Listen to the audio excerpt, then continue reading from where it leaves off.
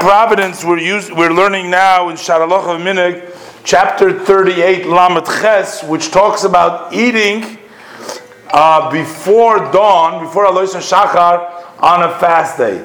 Now, it's very interesting that the Alter Rebbe in the Tanya, in a by-the-way kind of a parenthesis, says a statement which is like very surprising, and it causes a reason for a lot of debate. He wasn't even, it's not Shulchan Aruch, it's not Halacha, it's the Tanya. The Tanya talks about over there, about people fasting to sort of make up for sins. Now, the Alter Rebbe goes through that in nowadays, we don't have the strength to really fast the prescribed fasting over there. So he said, but people should still try to once in their lifetime fast the number of fasts that have been articulated in the Kabbalah Svarim and the other books telling a person how to fast. But the Alter Rebbe says he can push it off to the shorter days, and then the Alter Rebbe gives an advice. In the parenthesis he says, and also he can make a condition before he goes to sleep that he's going to eat before dawn. So in other words, if he's going to make that day as a fast day, so it shouldn't take such a toll upon him. So the Alter Rebbe says in the Tanya, in the parenthesis, so what he should do is he should taste something, provided that he conditioned before the fast started, that he will taste something after he gets up. So that'll make it easier for him to fast because he has eaten something before dawn. Now the Alter Rebbe says two things over here. He says, like 3 hours before dawn. That statement is very perplexing. And the second part of the statement, that 3 hours before dawn, we'll leave for another time, for tomorrow, for another time. But the first even idea about eating before dawn, is it permissible? And before I say the end, I want to say the Rebbe actually brings down, in the end of this letter, a very interesting halacha that some people don't know. We know the ruling of the halacha is that if you make this condition before you go to sleep, one can eat something. But that only applies if you don't go back to sleep after eating. If you made up that you're going to eat after you get up from the sleep, so you wake up, let's say before dawn, the Rebbe quotes here from one of the Svarim, from the Eshel Avram, he quotes him that it's only if he's going to stay up from that point until the davening. But if you think, some people did it and they didn't realize what the halach is.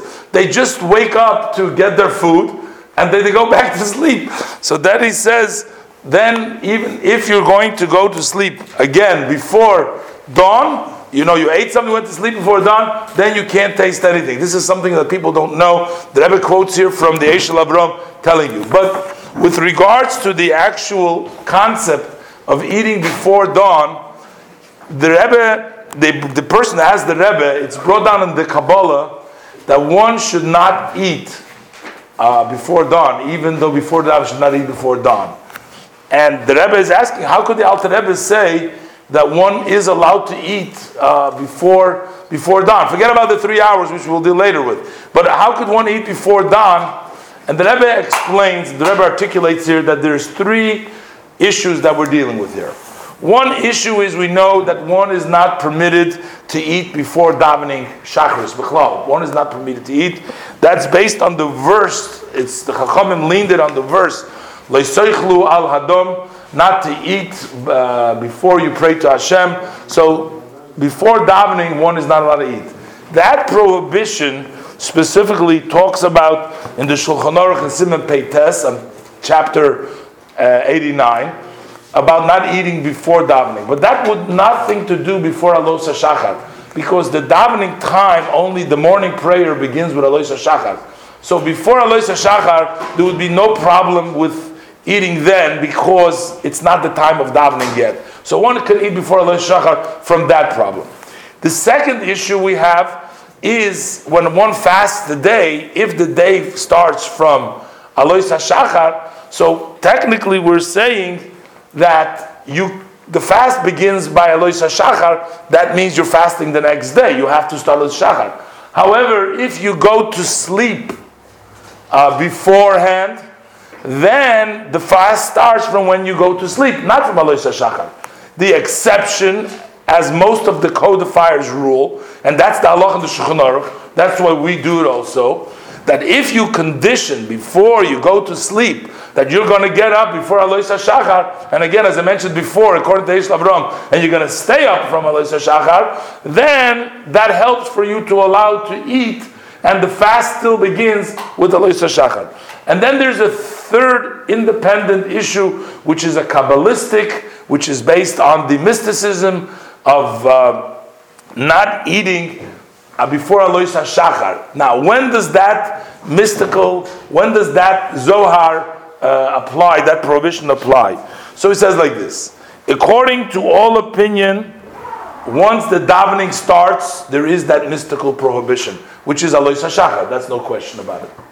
According to all opinions, if you didn't go to sleep at all that night, you are allowed to eat, even from the mystical prohibition. You can eat up to Alois HaShachar if you didn't go to sleep. Now, if you did go to sleep, now here, when you did go to sleep, then is the question, either you allowed to eat before Alois HaShachar or not. And that would be a question, even if you made the condition, according to the Kabbalah, according to the Isser, that would be, even a condition wouldn't help you. If you went to sleep, there is a machlokes about this. So, therefore, it turns out, but if one needs to eat, let's say so that he can daven better, or for medicine, for healing, that is also not included. The Isser of the Kabbalah does not apply in those ways. So therefore, the Rebbe explains, when the Alter Rebbe in the Igeres HaTshuva was talking about, he wasn't discussing this Isser of eating after Chatzos from the Zohar. There are situations one is allowed to eat, like we said before. If it's a situation for refuah, or he needs to eat it for davening. So the Alter Rebbe, not getting involved in that particular machlokes, just said that if you have 3 hours before Alois HaShachar, you can eat something. But because there are ways that you can eat if you need to. And the Alter Rebbe didn't get involved. He's just talking about that it would still be considered a fast, not regardless of whether there's a Kabbalah, the Kiris, or the two opinions. But the Rebbe says, by the way, the Rebbe says it seems to him, in a footnote, the Rebbe says that the Alter Rebbe rules that you should be allowed to eat, even according to the Kabbalah, before Alois HaShachar, since the Alter Rebbe does not bring it down in the Shulchan Aruch. He only brings down the law that you're not allowed to eat before Shachris, before Alois HaShachar, but he doesn't say starting with Chatzos, which seems to be a very issue of some that are prohibited, and therefore the Rebbe doesn't think that that's a problem, even though the Rebbe said there's a difference, because the Magen Avraham brings down both Chatzos and Alois HaShachar, and the Alter Rebbe doesn't bring it down, maybe because it's a new halacha, but that's what the Rebbe seems to rule.